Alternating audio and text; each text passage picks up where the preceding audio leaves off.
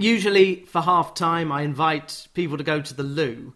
Just tell me how long you spoke to Carl Coco the Clown. So the first time I talked to him was 3.5 hours, yeah.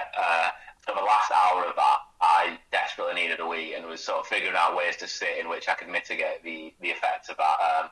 And I was thinking, can I just go and wee and will Carl notice? Will he care even? But I managed to get through it and sort of hastily said, look, I'll call you tomorrow and we'll arrange another interview because I need to go.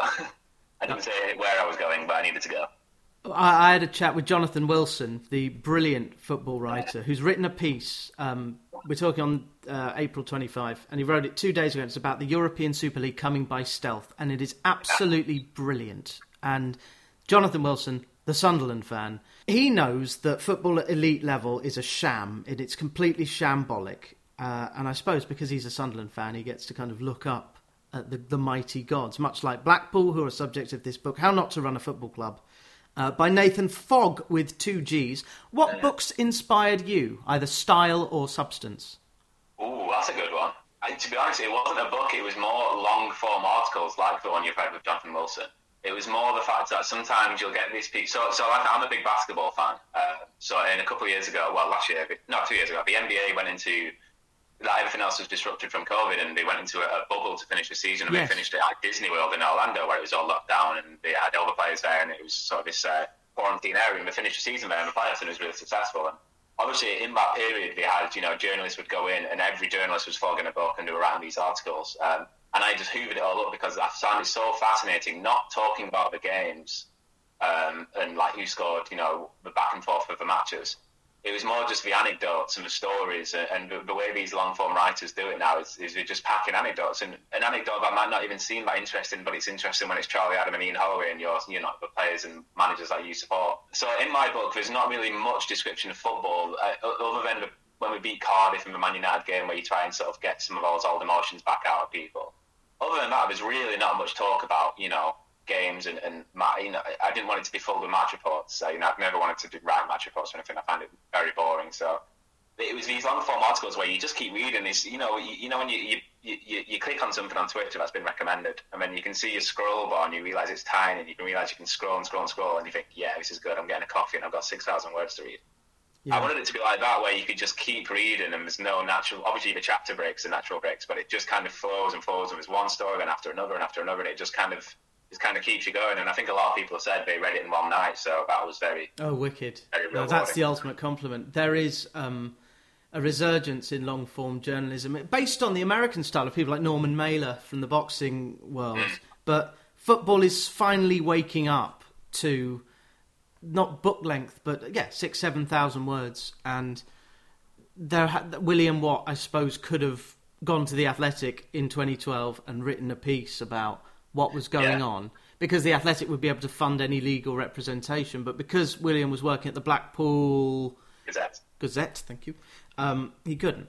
So he was eventually banned, and he's there in the book. And it's just sad. I've written this question: was it depressing or cathartic to write this book? It was neither. It was. I was totally removed from everything. So I was so into it. I was so passionate and boycotting and going to protests and just wanted to go on the games and things. But for some reason, I just kind of went into this mode where Owen and Carl and all the things we've done, and I just almost saw them as, it was almost like I was writing a fiction book, which for legal reasons I will 100% say it wasn't. It was all true.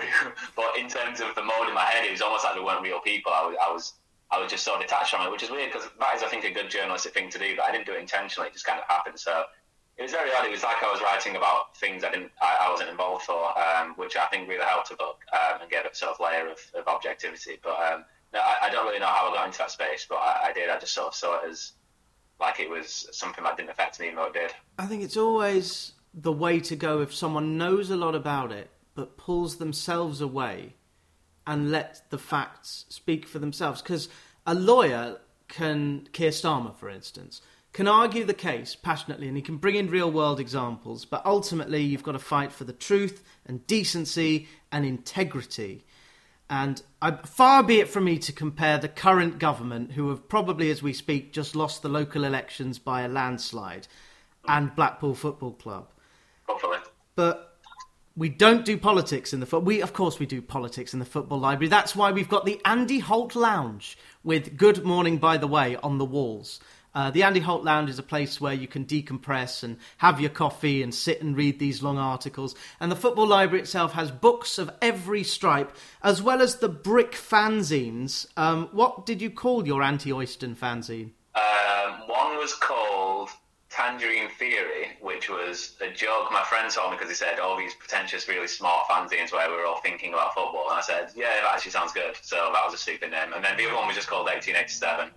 But it was, I used a lot of imagery from the American Revolution. I used the Join or Die, Benjamin Franklin sort of severed snake, because I wanted to, it was about united Blackpool fans. Because there were still some Blackpool fans who weren't into the protest and wanted to support the team. And it was always a distraction, get behind the lads, that type of thing. So my message in the 1887 fanzine was join or die, and if we don't do this together, we'll all sort of perish, or I suppose. Very dramatic, obviously. You know, a writer is nothing but dramatic. So, but eventually I think everyone did get behind the cause. And what year was this? 2015. Yes. 2016, 2015. 2015, 2016. I was at the Vic, and you know what's coming. Blackpool were 2-0 up at half-time. Oh, yeah. Slaviša Djukanovic, I think, slapped every member of the team and said, "What on earth are you doing? What on earth? This is Blackpool, lads." Igalo scored 4 goals. It was a 7-2 win. It was the most goals Watford have ever scored in a half of football. And Watford were made to look great, and we got promoted and Blackpool didn't. There were fewer away fans than usual. So that was, I think, spring 2015. So what was the protest boycott doing at that time? So that's still Paul Ince, isn't it? So that's Lee Clark. So the thing with that 2014-15 season is the club had offered 2-year season ticket deals the year before at a really cheap rate. It was about 195. Well, I'm saying about it was exactly £195.30 because it's the year of 1953. Stanley Matthews, the cup final. So they did that in 2013-14, and then they extended it for a second year. You could sort of buy 2 for a price. Well, you know, you could buy a year in advance type of thing. So a lot of fans wanted to protest and boycott, and by then we realised the shit show it was. But we already had a season ticket, so it's like you can't really boycott. I think you can do it just to get the numbers. The money's already gone, type of thing. The real sort of efforts really sort of multiplied that summer when we were in League One, because all of a sudden nobody had their season tickets anymore, and now they actually could do it. So that sort of artificially locked people into going a little bit. Although obviously some just said, "I'm not going anywhere. I don't care if I've paid no money." What was the year when Blackpool won only 4 games? So that was a calendar year between 20. So we went down to Plymouth. We got 2 men sent off in the last minute, and then we played Derby the next year, and we had 3 more men sent off. So we had 5 players sent off in 2 games, which is more games than we won. So yeah, so we won 4 games in a year, and we had 5 men sent off. I remember I did some stat about that, which got a few likes on Twitter. So that was in between December 2014 and December 2015, a calendar year, I think. Oh, I see. So that was why. Months. That was why it was so joyous when Blackpool went 2-0 up at Watford. Yeah, it was a very rare occasion, yeah. I remember I was actually working at university. I was doing a project, so we were also in the editing suite working on videos, and all my mates were... I was like, "Look at this, we're winning 2-0 at Watford." And I was like, "Look at this, we're losing 3-2. Look at this, we're losing 5-2. Look at this, we're losing 7-2. All my mates knew about it, and before it was just hilarious. It was January 24th. I think I went because it was my birthday the week before. And yes, Watford 7, Blackpool 2. I don't know if you remember the 11. Well, I know we were playing Elliot Parish, who was the backup goalkeeper who had played about 30 games of football in his career, all from lower leagues, and we dropped the keeper, what's he called? Joe Lewis? Joe Lewis, yeah, thank you. Who was having a decent season, if you can say anyone was having a decent season. It was thought of as a decent championship player. And as I write in the book, if there's a list of reasons why we were losing games, he was at the bottom of that list. And Lee Clark was essentially told to drop him because we would have to pay Cardiff 40 grand if he played 40 games as part of the loan agreement. Which 40 grand for a decent goalkeeper is not a lot of money when you're still getting parachute payments of 8 million that year. But anyway, we dropped him for this Elliot Parish, who I think his first game he conceded 7 goals. So yeah, that shows how well that went. No. I think on Watford fans' part, it was the return of the Nos, Nyron Nosworthy, who helped us into the playoffs in 2013, was back at the Vic playing for Blackpool. We signed a lot of players on 1 month. So so we started that year with Jose Riga, who signed a lot of lower league Belgian and French players who were absolutely awful. And then we brought in Lee Clark, and he signed a lot of players on 1 month contracts, like Chris Eagles, Naren Nosworthy, Jamie O'Hara, players you'd heard of, but there was a reason you're getting them on 1 month contracts. It's because the legs don't work anymore. And is that Peter Clark at the back? Peter Clark, yeah, he came back, yeah. He was a player who you felt, well, at least he gives a shit. So he was, at least he was trying, and he was all right, but he probably would have been all right in League One, but he was not good enough for the Championship. And my friend Gary came up with a chart. Tommy Hoban is having a party. Bring Ben Watson and Minari. That'll mean nothing to anyone apart from Watford fans, but all three of those played in that game. Vidra, Igalo and Deeney up front. That's a forward line, isn't it? That's a good Championship forward line. And of the starting 11 for Watford, only one, Craig Cathcart, ex-Blackpool, is there. Good players. So, yeah, Craig Cathcart was probably the only good. No, we signed 2 or 3 good players in the Premier League, Craig Cathcart being one of them. We signed him the day before the game, so we got promoted to the Premier League. We didn't sign a single player till the week of our first game. I don't think we'd trained together. If we had trained together once, and Craig Cathcart was good then. You could tell he had quality. I don't know if he really ever kicked on and massively improved as this sort of highly rated youngster. He was one of our few good signings that year. Yeah, you could tell he came through the ranks at United. He's a very good player. Cool as Craig, he was called, although someone compiled Craig's List, so every time he made a mistake. But he didn't make a mistake against Man City because he didn't start. He had I don't know if he still does this, but he had an annoying tendency. He had 2 annoying tendencies, man. One was to put his arm up for an offside every time whilst the player is currently running forward, and it's like, can you put your arm down and just run after him, please? Because he's through on goal. The second one was that he would get a header off a corner, and he would always go just 3 inches over the bar. So once a game, Craig Cathcart would nearly score from a header off a corner, and I just thought, can you just somehow aim it 3 inches lower, because you're incredibly consistent. It's just on the wrong side of the crossbar. He's one of ours now. He's one of yours. Watford legend, although at this point, at the end of May, when this goes out, who knows who's going to stay at Watford. What do Blackpool need in the squad for next season? I think what we need is a number 10. So a lot of our stuff comes from crossing and the wing backs and things like that, and we move the formation around a lot, which draws the eye of fans at some time. As football fans, we don't really understand what's going on in the game, but what we can understand is when the team changes and when the formation changes, and if it works, it's because of that. If it doesn't work, it's because of that. So we sort of hang on to the low-hanging fruit. But I think what we're able to recognise as fans is that there's clearly a lack of sort of drive from the middle and quality from the number 10 position. So I think that sort of player who can drive into space and be a playmaker behind the strikers is our biggest need. Was Brett Ormerod a 9 or a 10? He was a 9 when he was with Blackpool in his first segment in sort of the late 90s, early 90s. He played on a wing a lot, so we played when Ian Holloway came in, we played 3 attackers and we rotated them, so you could start on left wing and you go on right wing and up front. So he was an attacker. We'll put it that way. But yeah. He certainly wasn't a number 10. Number 10 was Stephen Dobby. Ah, yes. Brett Ormerod, you say, your first hero, sold for £1.75 million. How much of that was reinvested into the squad, do you think? Well, the question is still, where's the Ormerod money buried? It's underneath one of the stands. We're actually replacing the east stand, so if they dig it all up, I might find it somewhere. Allegedly. The book begins in 1986, and I didn't realise that, along with Middlesbrough, who did go into liquidation, Blackpool could have gone into liquidation. You actually used the word condemned.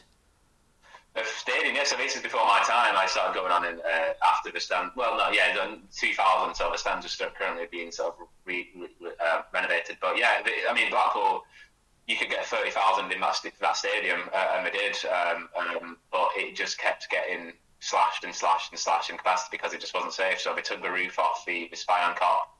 They started saying you can only stand in half of that stand, and then they just closed it completely. And this is after Hillsborough and the Bradford City fire, so a lot of fans are very worried that this was they failed to get a safety certificate over Christmas, so they had to close the stand over for a few weeks. The floodlights would sway. They had to chop the floodlights in half because they would sway in the sea air. So it was a very sort of risky place, and obviously they kept talking about how they were going to bring a new 50,000 super stadium to Blackpool. Even though about 3,000 were going on the games, and they were just saying, look, can we just actually have somewhere that's safe? And we eventually just decided, we'll just get some new stands and we'll do it that way.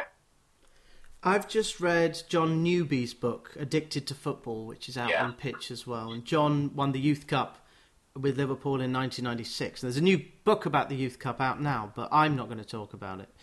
And coming out very well in that book was Billy Eyre, who was his coach at Bury. And Billy gets a mention as beloved and having a bond with fans. Did your dad like Billy Eyre? He did, yeah. So, Billy would come out and he would wear the football shirt at times as well. He would put the kit on, which is a bit of an odd read, probably got on wrongly to in some eyes, but he was loved, and the fans absolutely loved him, and that was one of the big issues they had with Owen Oyston, was that we sacked him, and Owen was letting him into, I think it was a bit of chicanery, there was some backstabbing, there was a right-hand man Owen had who didn't like Billy and wanted his guy put in, so I think they thought he was done a bit dirty, and that sort of alienated Owen Oyston a bit, making that sort of decision. You may not know, Billy Eyre died of cancer, and he was still going into work at Bury for months without telling anyone that he was going in for radiotherapy in the afternoons. The sort of stories people can relate to, because it's working class is one of those, that type of thing, and it's very that is the bond that you get with managers like that. Even if you love, I suppose I was going to say there's some of the Elsa at Leeds, because I work in Leeds a lot. I suppose that's a little bit different because he felt like he was one of your own in a way as well. But like, even if you sort of love some sort of a foreign manager or someone who's talking about football philosophy and styles, and it's all very suave and sophisticated, it's just a little bit different when it's some guy who's rolling his sleeves up called Billy Eyre, who's wearing a football kit, and you're Blackpool in the 90s, and it's it's kick and rush type of football. It was just a different time, wasn't it? And it was a time when that sort of thing was commonplace, and he was having success with Blackpool at the time as well, which is obviously the most important thing. So at the time that Billy Eyre was manager, that we must say his name, Owen Oyston. Yeah. A childhood fan who owned Miss World, and if you want to find out the character of Owen Oyston, there's a book, How Not to Run a Football Club. But he handed it on in 1999 to his son, Coco the Clown. Were you going to Blackpool regularly at 1999-2000? No, the next year, 2000 to 2001. So when I was 6 years old, I was going on that season. I see. 6? I didn't get into football until Euro 96, so I was 8. Yeah, it was. I think it was a safe-ish place to go, because it was Division 3 football and nothing was really kicking off too much. It was kind of a lull period, so I think my dad was sort of fine with us going. And so you were part of what Coco the Clown calls an amorphous mob. Yeah, it was. These were sort of how he was describing it when he first joined the club. Is he just saw people foaming at the mouth and frothing, and there are stories about his mum, who was the chairwoman or the chairman as she called herself, being spat on by fans, and there was a lot of animosity. And you know what football fans are like; it can get nasty. So I have no. Carl wasn't a football fan. He'd been to 3 games in his life, Liverpool games, I think. So he had no connection with football. And he's also a farmer who lives out in the sticks, who's, born into a rich family. He's got no connection to the town or to the people. So it's not surprising to me at all that I came in and thought these football fans who were telling me how to spend my money or my dad's money, why, they're all idiots and I know better and I'm just going to sort of do this my way. And then he eventually sort of met with fans and realised actually a lot of them are quite reasonable and they're not trying to get me to spend 10 million on, whoever's in the newspapers that week. And actually a lot of them just want a team to be proud of. And I think there was some cooling of tensions once he had that meeting around 1999, 2000, and they were able to I think a lot of fans were able to get on with Carl and Owen as owners for a few years, because we didn't have any money, so we almost didn't realise what was happening or what we were missing out on. It's almost like we were at the bottom of the barrel anyway, so you don't sort of see the Owen Oyston can't take 11 million out of the club because we don't have 11 million. So it was a period of. I grew up knowing Oyston out, and it was almost like an in-joke for a while, but it wasn't venomous. It wasn't sort of animosity. Between that sort of period of 1999 to 2009, it was peaceful coexistence, perhaps, is the best way to put it. If you've got 23 other clubs in the division whose players are getting win bonuses and draw bonuses, and Blackpool are not, would that not persuade a Blackpool player to maybe go to one of those 23 clubs where a win bonus would exist? Yeah, I don't think Carl wanted those players if they were just in it for higher money. He would say good riddance. How ironic. I know. Well, that's the thing is, Carl, what came out across to me is Carl just detested footballers, and he thought they were all overpaid, pampered prima donnas, and a lot of that's probably true. But as I wrote in the book, this is 1990s, 2000s with footballers who were on hundreds, not thousands, certainly not tens of thousands. This is Division 3 Blackpool in 2000. It's been not making a lot of money, and these are mostly working class lads who have come up, training early mornings and doing, sort of. They're just sort of normal guys, aren't they? They're not sort of born into a system like Man City or Real Madrid or Barcelona. They're just jobbing through. Brett Ormond was a cotton mill worker before he got his move to Accrington, and whereas Carl Oyston's driving a Ferrari and is giving Blackpool SC not for any other reason whatsoever other than his own Oyston's son. So it was the disconnect is something he clearly couldn't see, is that actually the footballers deserved to be there way more than he did, and so that sort of animosity he had towards him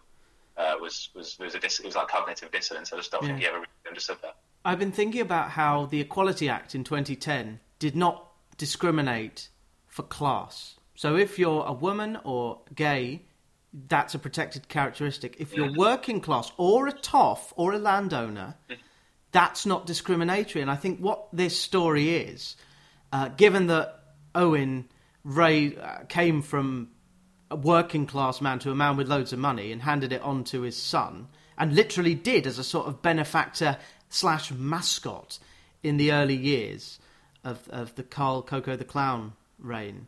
It's a story about class. Little Blackpool going to the Premier League in 2010, hiring the great Ian Holloway, who was, I think, the right man for the right town. Yeah, he played us up in the media. He talked about how great Blackpool was, and he knew how to play the media game amazingly. And he would do his press conferences, or at the cafe with a bacon butty and stuff, and they would train on the beach, and it was very sort of old school. And they played up to it. He knew what he was doing. Obviously, I mean, I'm sure Ian Holloway was quite well paid at Blackpool, but he knew how to play that game of the underdog and the class thing. And we're sort of second class citizens. We're getting the scraps, and it's a bit like Moneyball, I suppose, in a different sort of sense. So. Yeah, I mean, and that Premier League season, 2010-11, we had so much support from other fans, and I think it was because that summer it was the World Cup in 2010, where the golden generation, it was their last hurrah, and it went terribly. So we would go to away games, and I think this is a bit, I wouldn't do this myself now, it's a bit pathetic, but we were singing, you let your country down to John Terry and Frank Lampard and things like that, and there was this real sort of, if you were anti these players, and it was almost like peak era for England disappointment and rich players disappointment and the golden generation. So Blackpool were kind of an antidote to that, and I think a lot of people enjoyed our year and the way we were doing it. And we were the first team, I think, to actually go up and attack the league. So Swansea and Bournemouth got sort of praise for that as well. But Blackpool were the first team to do it and very nearly stayed up doing it. Yeah, very good point. And of course, Stan Matthews wasn't alive to see it, but we're coming up to 70 years next year since the Mortensen final, brackets Matthews. How good do you have to play where Stan Mortensen scored a hat-trick, and yet it's called the Stanley Matthews fan? Yeah. How good Stanley Matthews must have played that day. I think Stan Mortensen should have got a knighthood when Stan Matthews did. But again, a class thing, because Matthews seemed to be adopted as, he's the footballer in a day when the suits still ran football. That is the biggest class war in this country is in football, especially in the elite level. And I'm taking a sabbatical from the top tier, which means I'll pay more attention to what Blackpool are doing. And this is the club of Jimmy Armfield, Stan Matthews, Charlie Adam, Nathan Delfonso, Ian Evatt, Peter Clark. 2001, Blackpool got promoted to the second division after finishing 7th. Be honest, did you expect the playoffs to be a struggle or a breeze? 2001, well, I was 7 years old, so I had no idea. So that's actually my first memory. I was 6 years old, I think. So that was my first memory of football, was the Millennium Stadium game where we played later in Orient. I was going on that year, but I can't really remember it. But that was a very vivid memory. I met Carl Oyston, actually. We met Carl Oyston, we got a picture of him, which I tried to get in my book, but it wouldn't scan properly. So there's a picture of me and my dad with Carl outside Millennium Stadium where we were playing last when we was being renovated, when I was about 6. Little did he know I would be writing a book about him 20 years later, exposing everything. We went down 1-0 after 40 seconds, which was a goal I missed because we were still walking to our seats, I think. Phil Barnes slipped and they scored. But we came back and we won 4-2. And period of success in finals carried on for the next decade. I'm just checking, sorry about this, I'm just checking when this goes out, because the date was May 26, 2001. I think I'm going to put this out on May 26, 2022. Wow. I've got the score and the lineup here. Do you want to name the 11? Oh, gosh. So this is a bit tricky because we got into 3 finals in 3 years, but I'm going to say it was Phil Barnes, yes, goalkeeper, Gary Parkinson, right back. Yes. Yeah. Brian Reid and Ian Hughes, centre-backs. Mm-hmm. Left-back's going to be tricky now. Let me come back to left-back, but I know it would have been Paul Simpson, left wing, Richie Wellens, centre-mid? Richie Wellens, yes. Yeah. So there's Brett Ormrod up front and John Murphy up front. So who's the other centre-mid? Lee Collins. Lee Collins was not in the 16. Oh, okay. No. That must be a couple of years later. Right midfielder. Who's right midfielder? Danny Coyd. Young Danny Coyd, yeah. Young lad who came through Blackpool system. And then centre midfield, I think it might be, is it Mike Milligan or Jamie Milligan, one of them two brothers? The Milligans came off the bench late on. Yeah. Oh gosh, who was your centre midfielder? Phil Clarkson. Yeah. Scored one of the best goals of all time. If you YouTube Phil Clarkson goal. I think I did, because I read it in the book.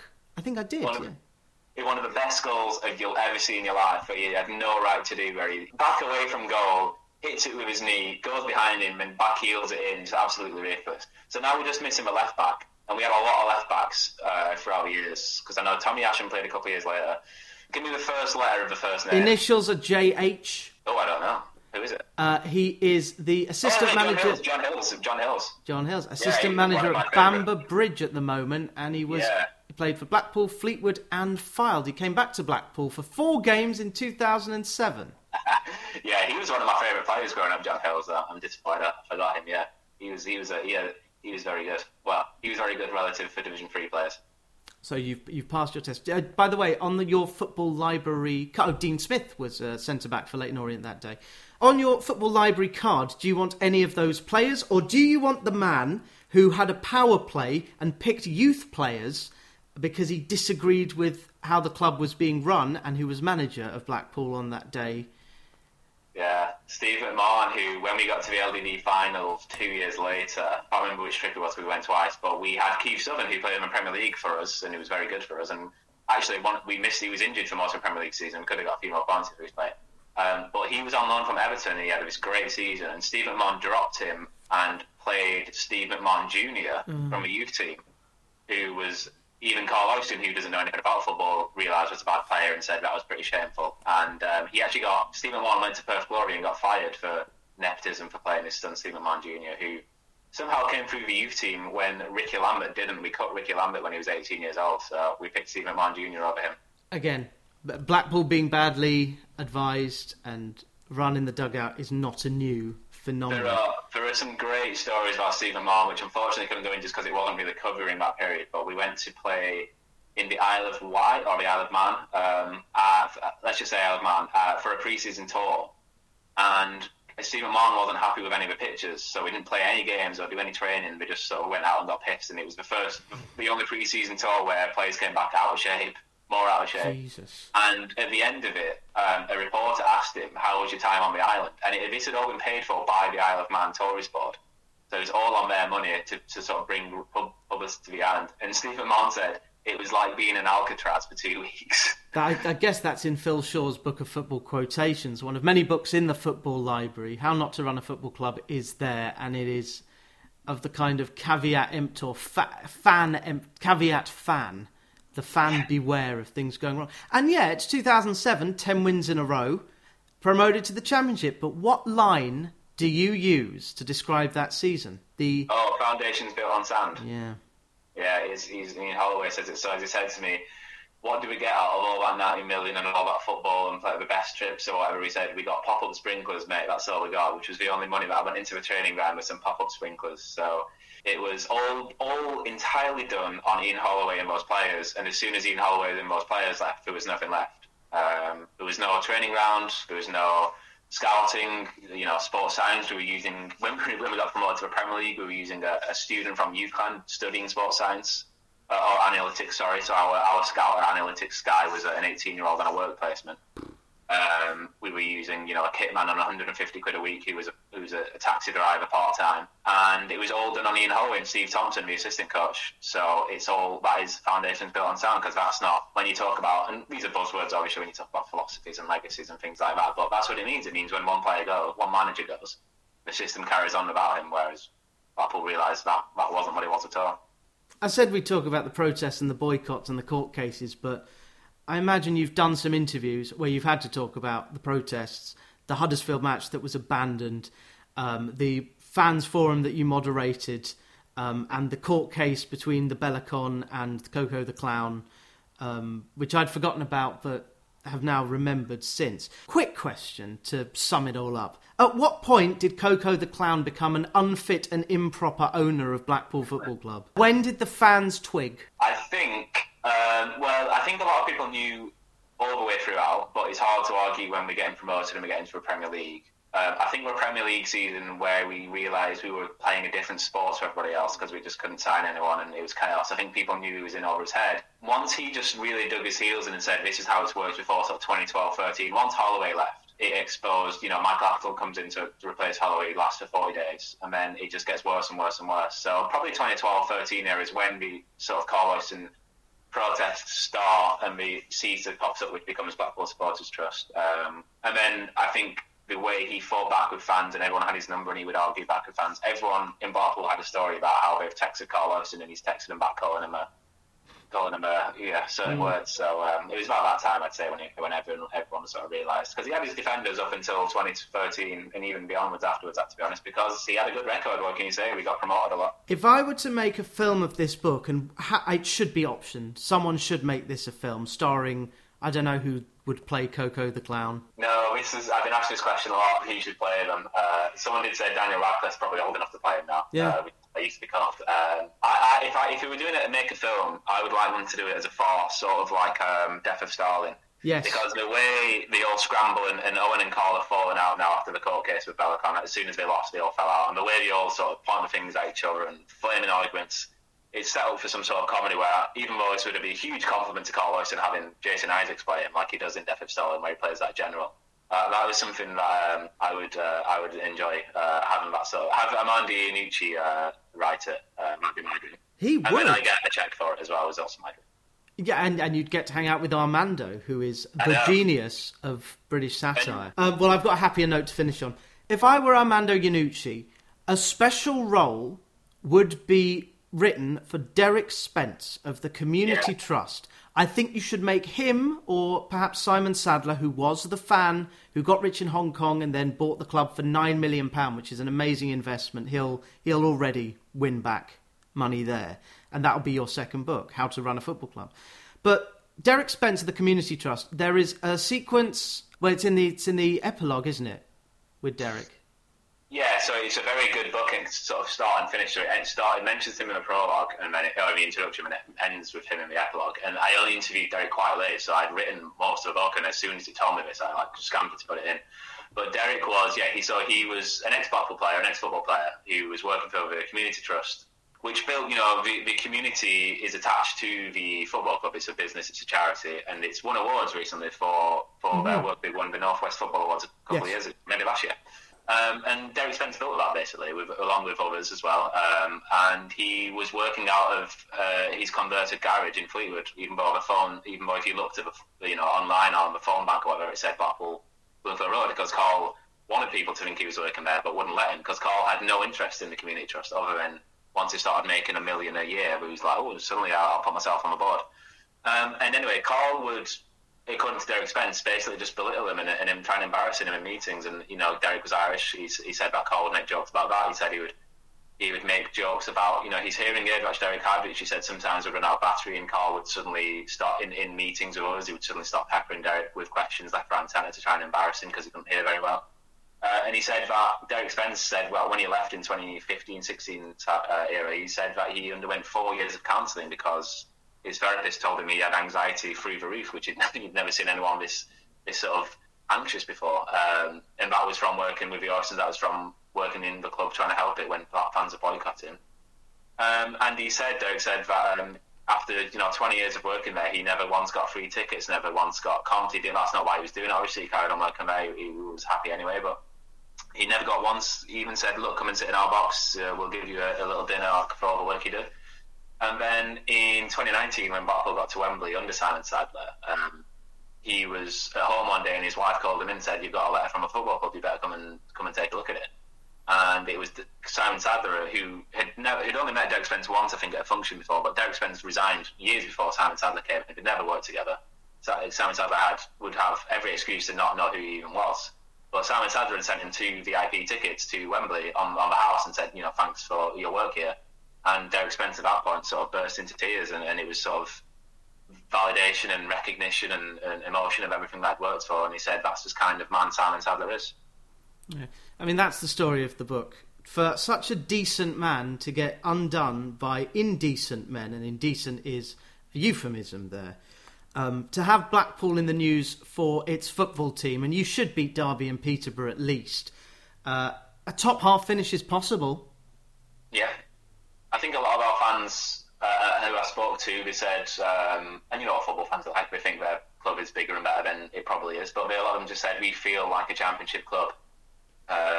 It just feels like we should be, look at Barnsley League One Championship, every sort of up and down. But I sort of see that, and especially with the investment, Simon Sadler's put a lot of money into the stadium, getting rid of all just the amateur stuff about it, the rusting and the panels falling out. He's just making it a bit more, professional, and he's putting money in towards, fan. I think he just donated £1,000 to a fan mural for Jimmy Armfield the other day. Okay. At the Armfield club around the corner, which is a sports club. So it does feel like we've just, we're still one of the cheaper teams in the league.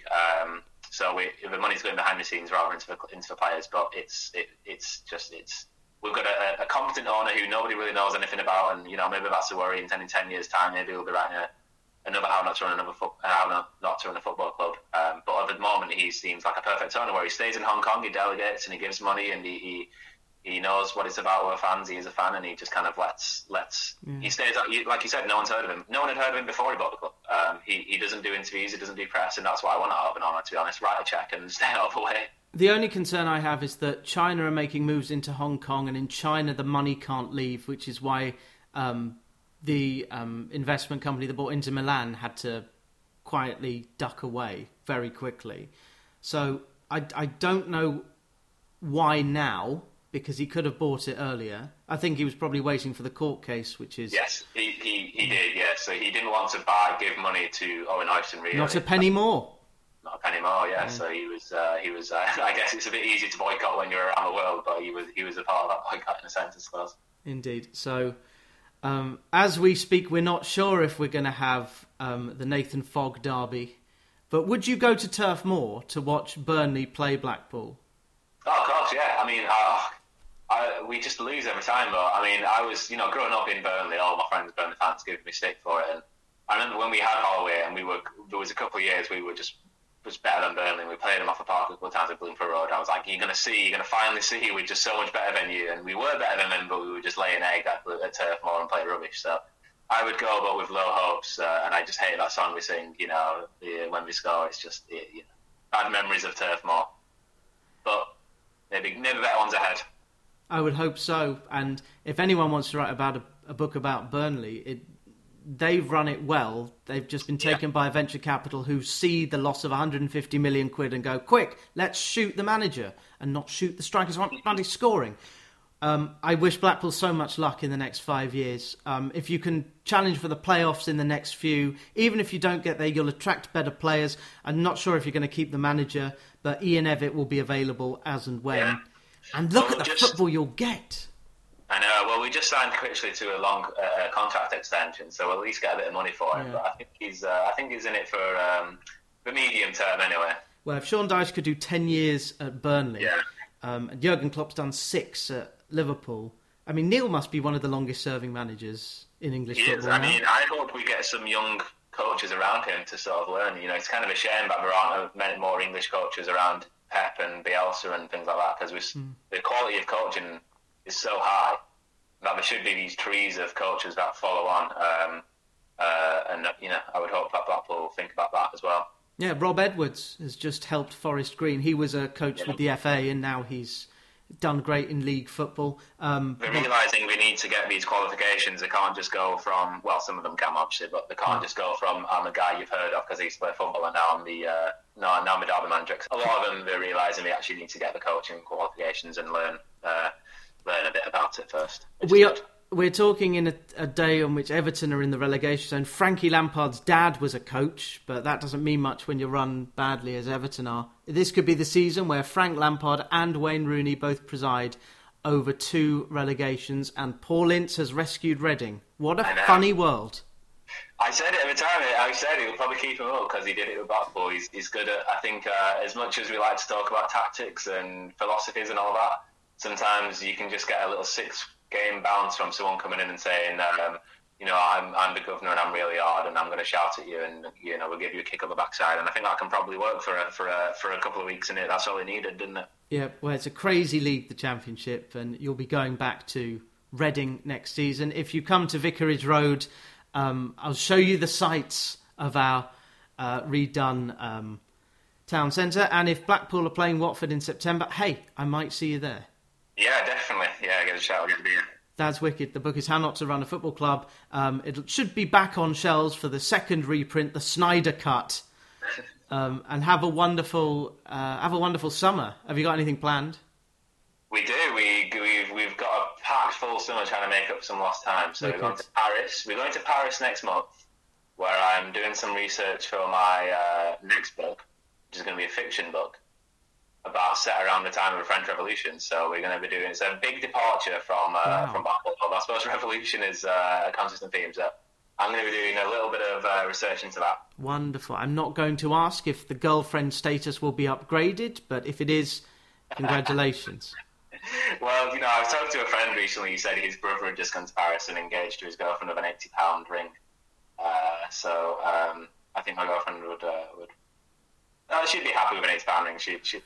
She's not one of those. She doesn't care about a rock in the ring. But no, that's you've got me talking about half the way too long. That's not happening. That went well. You are. You wait until the PRS figures come through for the book selling. That will be exciting. So I think that happens next year because we do it annually. So that will be a nice. That'll be a nice deposit on a house, or half a deposit on a house.